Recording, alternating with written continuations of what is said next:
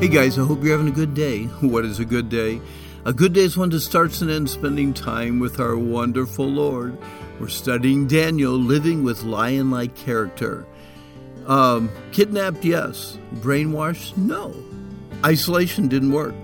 Our 4 kidnapped teens from Jerusalem were enabled with lion-like character that refused to be dulled by the king's indoctrination or intimidation techniques. Would a subtle change in identity do the job? Well, the 4 teens were assigned new names, which emphasized the characteristics of the Babylonian gods to replace their Hebrew names that reminded them of Jehovah God. This was an effort to blend them into a whole new world and confuse them about what they believed. Melzar, the prince of the eunuchs, gave each of his captives new names. He gave Daniel the name of Belteshazzar. He renamed Hananiah Shadrach.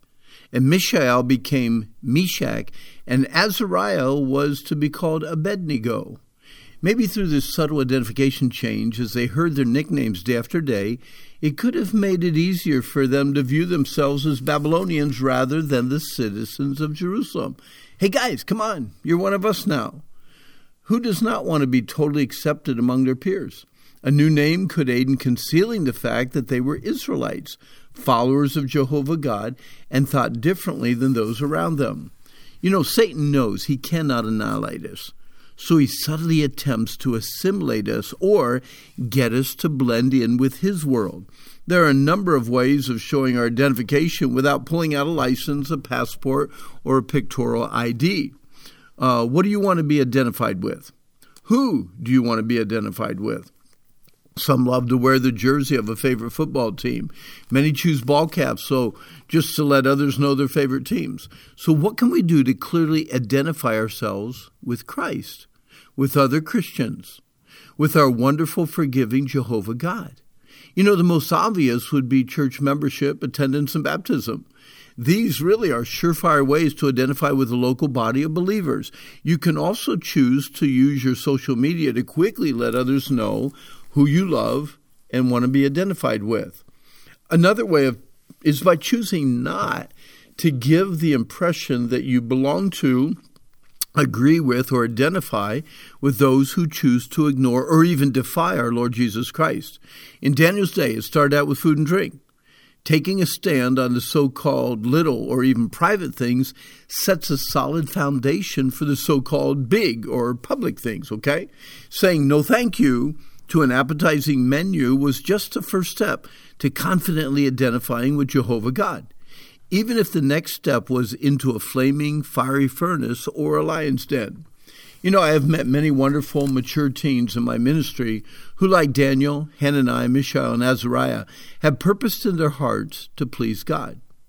For teens, dreams of futures full of excitement, romance, and great accomplishments are ever before them. They will experience such wonderful dreams if they refuse to fall prey to the youthful tendencies of impatience, lack of discipline, and fear of not fitting in with their peers in the culture they live in.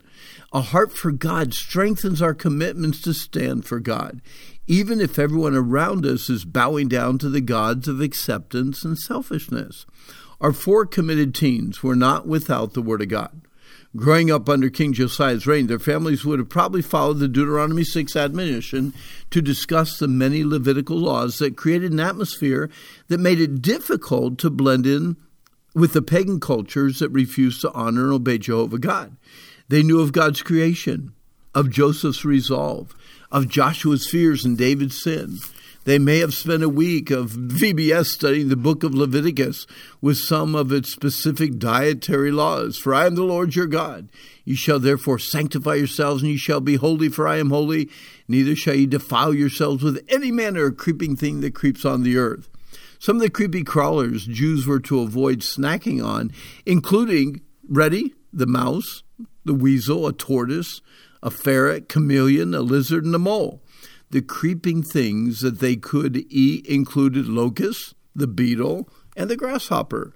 Daniel and the gang had their minds made up before the kingly buffet, with all its tantalizing aromas, attacked their teenage appetites. Really, they were committed to obeying God's word. Why? They had a heart for God. If you notice in verse 8, Daniel purposed in his ready heart that he would not defile himself. He and his friends were not motivated by checking off a to-do list for God. They were motivated by a devoted heart that loved, honored, and respected their wonderful God. The book of Daniel is a story of the day in and day out struggle between the culture of the world and the culture of God. An intense love for self makes it easy to follow the temporal, self-gratifying offers of a worldly culture. An intense love for God strengthens us to make God-honoring decisions that will impact our lives for eternity. Daniel, Hananiah, Azariah, and Mishael did not allow themselves to be identified with the Babylonian world. They refused to be brainwashed. In their words, "Let it be known unto you, O king, we will not serve your gods, nor will we worship the gold image which you have set up." What do you do each day simply because you love God? What do you refuse to do each day because you have a heart for God? Hey, we can be like these guys. We really, really can. Kidnapped, yes. Brainwashed, no. Our time's up. This is the day the Lord made. Let's rejoice in it and be glad that we have a God that loves us so very, very much. Hey, guys, I hope that you have a good day.